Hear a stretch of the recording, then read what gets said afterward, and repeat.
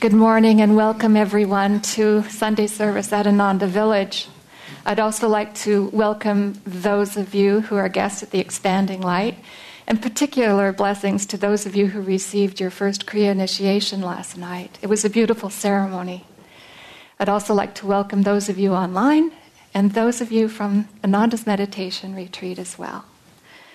So this reading is from Swami Kriyananda's book, Commentaries on the Bhagavad Gita.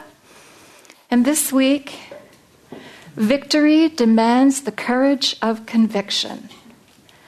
Truth is one and eternal.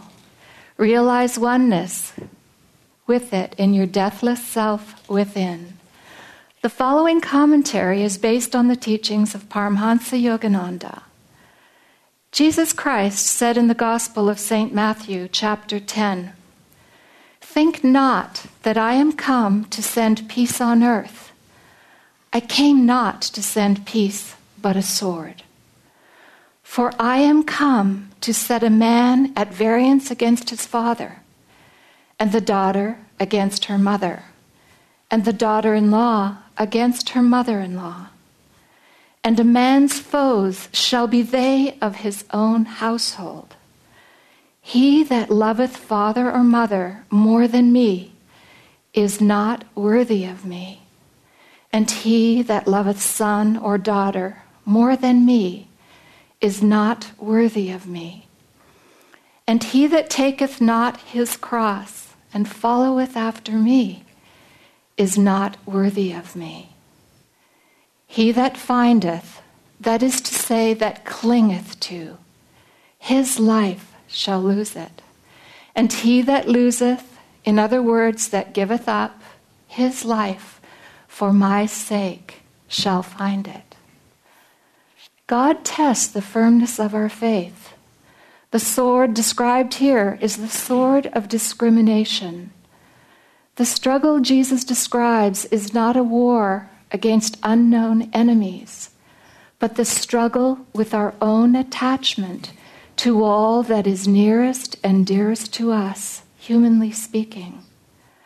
Ultimately, it is a war against the ego itself and against anything with which we surround ourselves to bolster the ego's fragile sense of security. When Yogananda, as a boy, fled to the Himalayas to embrace a life of solitary meditation, he was apprehended by his older brother Ananta and brought home again. At a certain point, before he would accept defeat, he whispered to his friend Amar, his companion on the flight, "Let us slip away when opportunity offers. We can go on foot to Rishikesh." But Amar, whose brother had accompanied Ananta, had turned pessimist, disclaiming any intention of continuing their adventure. Yogananda's memorable comment on Amar's refusal was, "He was enjoying the familial warmth." The spiritual warrior rejects that familiar warmth. Rather, he claims the whole universe as his home. As the Bhagavad Gita puts it in the 14th chapter, unaffected by outer joys and sorrows, or by praise and blame, secure in his divine nature, regarding with equal gaze a clod of mud, a stone, and a bar of gold, impartial toward all experiences, whether pleasant or unpleasant, firm-minded, untouched by either praise or blame, treating everyone alike, whether friend or foe, free from the delusion that in anything he does, he is the doer. Such an one has transcended nature's triune qualities. Thus, through Holy Scripture, God has spoken to mankind.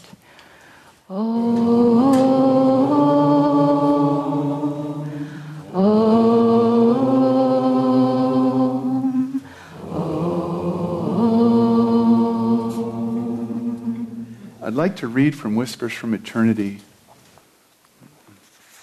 This is a book of poems and prayers that Paramahansa Yogananda wrote. This is called Flood Me with Thy Omnipresent Love. O fountain of love, flood the lowlands of our love for home and family with Thy omnipresent love. O mighty source of all our rivers of desire, teach us not to cut ourselves off from Thee, hunting on dry sands of sense satisfaction. Love is our soul's birthright. We demand now that all the rivers of our cravings be redirected through valleys of humility, eager self-sacrifice, and concern for others, until, reinforced by Thy torrential blessings, they merge in the ocean of all fulfillment in Thee. Bless us that the rivulets of our sympathy, affection, and love lose not themselves in the sands of dreary selfishness. Let the little, lonely, separately moving streamlets of our love, which come from Thee, merge at last in the vastness of Thy perfect love.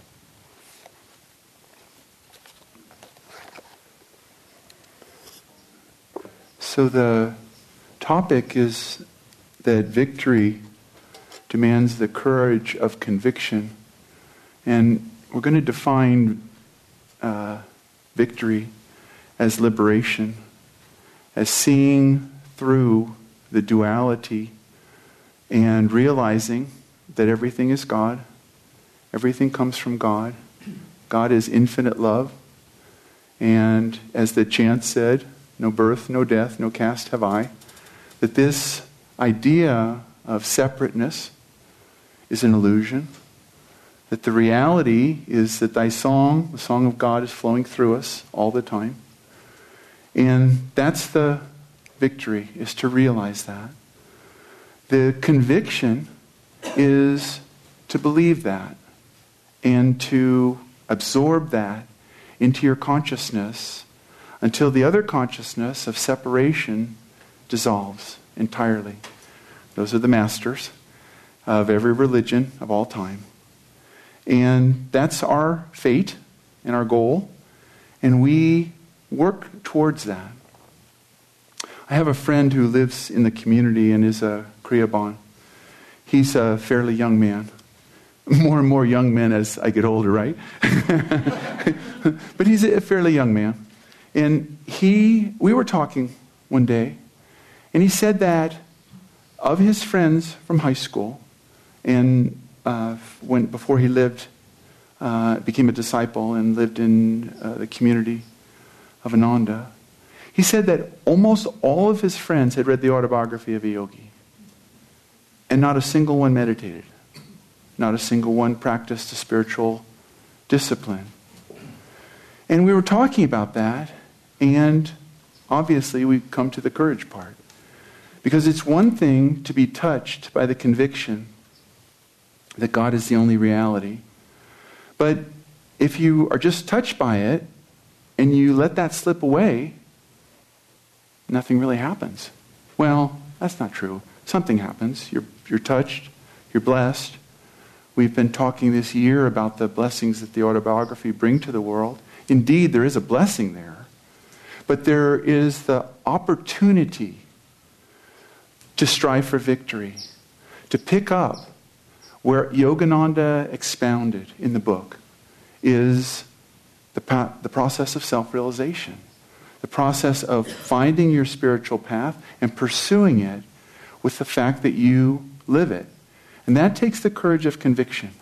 I'm not saying that my friends' friends aren't courageous. I'm saying that Maya, the force of division, is a powerful and real force. And that's why you read the book, and then you are inspired by the book, and you say, yes, the Buddha is right. The Christ is right. Moses is right.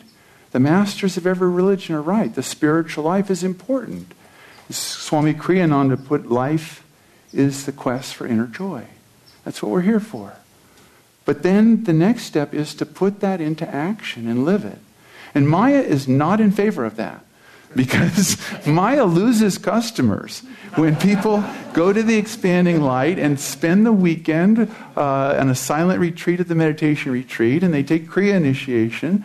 It's not good for Maya. Its fan base goes down. So Maya keeps us always the next thing. Oh, Autobiography of a Yogi. Hey, and here's a book by Stephen King. And there's a movie tonight. Maybe we could go to a movie. Maybe, or we could go to the long meditation. Always this pull that the conviction is not, it's not important. Don't get overly, what did they say to Yogananda in the ashram? Don't try to find God so soon. But that's not what Master brought. He said the time for knowing God has come. And that this is the time.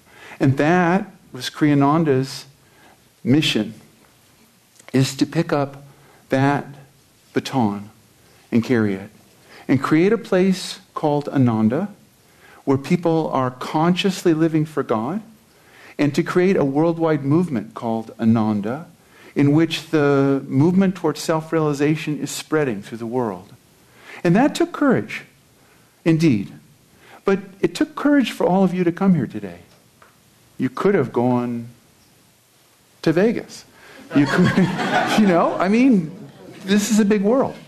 You can do what you want. But you said, no, I want to pursue this because there's something real in what Yogananda is saying. There's something real, and I want to move in that direction. That's the beginning of truth seeking. No, this is important. I want to check this out. I want to read this book. I want to see this movie about yoga, about the unity of religions, about world brotherhood, about divine love, about states of consciousness, about samadhi, about healing through spirit, the realization that God is the reality. That's the conviction. And the courage just comes when we stand up to it. And we do have to make that stand. And when we make that stand, we realize the truth. That's the story of the autobiography, that his life was one blessed by God. But that's the story of the new path, Kriyananda's story of discipleship, because the disciple follows the guru and receives those blessings.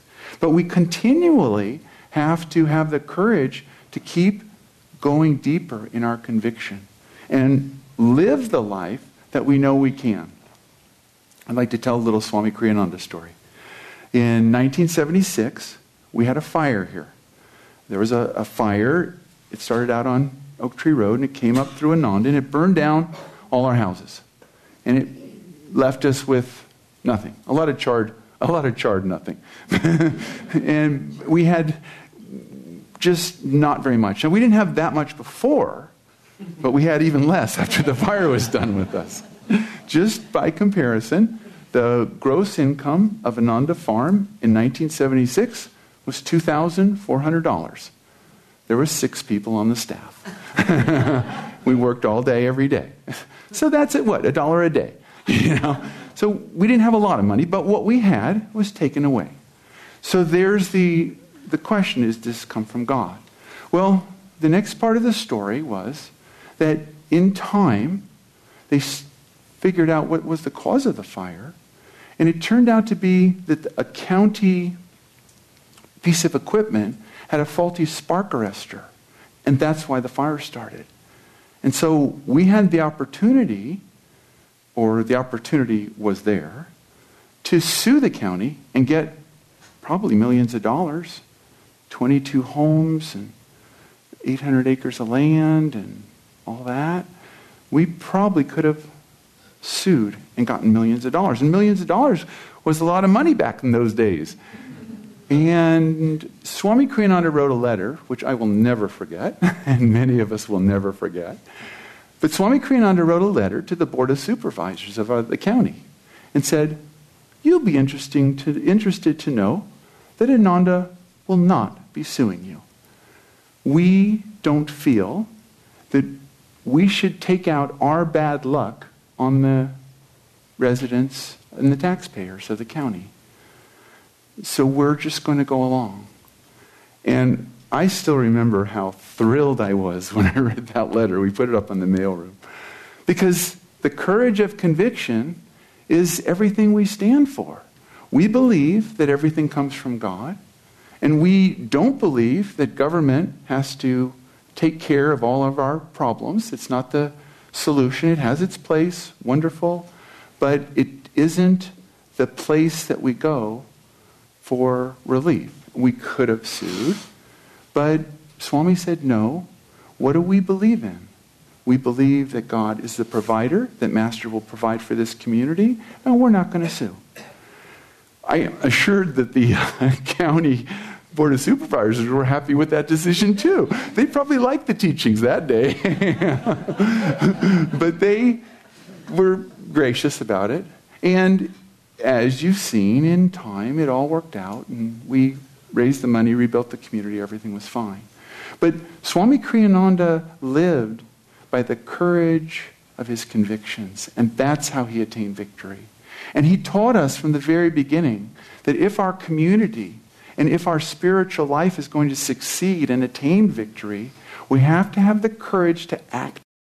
We have to have the courage to put the teachings in place. This was a multi-million-dollar learning experience, and he let it fly. And we were so happy because we're idealists. We believe that Master brought us this mission. And because a thing's impossible, it only means it's impossible for the world. It's not impossible for God. And we can do it. We can get that freedom if we practice meditation. And if we constantly deepen our conviction that we are free, that we're not the body, we're not the resume, we're not the net worth, we're not all the things that society constantly argues we are. We have to distance ourselves and deepen our conviction that we are beings of light. How do we do that? Well, one thing that Yogananda recommended is that every day we repeat the poem Samadhi and we imagine ourselves in that state. We are free from the veils of light and shade. We are a cosmic being. That the storm of Maya is stilled by the magic wand of our intuition deep. And every day to feel that and deepen our conviction, year after year. I have good news. It gets easier. Master said that the spiritual path is difficult at first and then endlessly liberating. I remember the first time I started studying yoga and they said, the soul is perfect. And I sort of went, well, not my soul. I'm really kind of goofing up pretty bad, you know. No, the soul is perfect. You're not those things. You're not the bad things. You're not the things that hold you from the image that you are free, that you are a being of love. And that's what we have to practice. All spiritual practice is to do that. And it helps us to deepen our commitment and feel ourselves free. The disciple takes on the guru and gives them essentially carte blanche to free the ego and destroy the ego. And I think of a wonderful friend of mine, now without a body, but Peggy Dietz is a wonderful disciple of Master. And she, as a young lady, lived at Mount Washington. And she was a disciple, and she wanted to be free. So she gave the guru the power to help her be free and destroy that ego. Well, one day, Rajasi and Master came up to Mount Washington, and Peggy came out to get a blessing and to see the Master. Of course she would. And Peggy just had her hair done. She had a new hairdo, and she had a haircut. It was different than she had before. So she came out to the car, and Rajasi and Master were there. And Master rolled down the window, and Master goes, "What did you do to your hair? I can't stand it." She said, Master says, "I can't bless you. Rajasi, you bless her." So Rajasi blesses Peggy Dietz. And, Om. Boy, that's some strong medicine. Peggy, to her credit, continued to be a disciple. I don't think she had a very big ego, even at the beginning. And when we met her, she was a much older lady. Kriyananda didn't take quite that approach with us. He was very gentle and very respectful and would make very guarded comments that helped us to improve in every way because it was his way, it was his nature. But Master was, in her case, and Master didn't behave that way with all the disciples. He specifically wanted to help each of them free themselves. So that conviction that I am not the body, it needs to be attained by each of us. We need to destroy those ideas. We need to practice meditation and really free ourselves from it. And the more we do, the more it gives us that experience. And that takes us on the road. And realize that God is the doer. I have to tell a quick Jaya story. Jaya Helene is a revered member of our community and has been since the very beginning. And one day, a couple of months ago, Jaya was back from India, where he is right now. And he came over and we were just, kind of blessing each other, saying hi. We worked together for many, many years, about 40. And he came over and he was very enthusiastic. He said, Ananta, you do realize that this is Babaji's work. This is not our work, And I could tell exactly where he was. And I chimed right in. I said, oh no, this is definitely Babaji's work. Because both of us have had many years of responsibility. And there's that creeping thought, you are responsible. Don't let the Guru down. Don't let Swami down. And it sort of, and you start to get a little tense. And then Jaya was remembering, this is Babaji's work. God's the doer. Everything is happening through His grace. Live in that. And make that conviction more and more real. So that no matter what you have to do for Master, no matter how important your job is, or how completely unimportant your job is, it doesn't matter. What we're here for is the realization that you are a part of all that is. That you are a being of infinite love. And so read Whispers from Eternity. Meditate on that. Meditate on the poem Samadhi and feel yourself in that state. Listen to the Festival of Light and try to interiorize that process. Realize that you are a part of all it is. That we are moving into perfect light, perfect joy. That this world is a lie. That's the fact of it. The reality is God. Only reality is God. Feel that and bring it into your everyday experience. You have to construct a way to go to work tomorrow morning and feel that God is the doer, that this is a play. You've been given some skills. You have the ability to write code or stamp envelopes or dig a ditch or whatever it is, change the oil. It doesn't matter. If you have that ability, that's part of God's Leela. Serve. Who are you serving? God. Why are you serving? Because you're a part of Him and because you wish to wake up from the dream. That's the whole purpose of Ananda Village. That's the whole purpose of the Worldwide Sangha, is to wake up. Wake up from the dream and realize that God is the doer of everything. That God is our Father and our Mother. That the Masters represent that light to us. But we are a part of the Masters. When we practice Kriya, we become a part of that process that is freeing the world. And we will, with Kriya and devotion, attain the realization that we are a part of all that is. We're one with the Masters. You're part of the Guru. That's the reality. Practice that. And in every part of your day, any part that needs Guru consciousness, get to work on it. This is your assignment. This is how you deepen the practice, is look and say, well, I do pretty good, but I just can't, play golf without thinking of what a good golfer I am. Okay, you have two options. Quit playing golf or let God play golf through you. Either one, it's up to you. Feel the reality that God is always with you and practice it and deepen your conviction. And have the courage, make an experiment every year. Master said every meditation should be deeper than the one before it. That's the goal.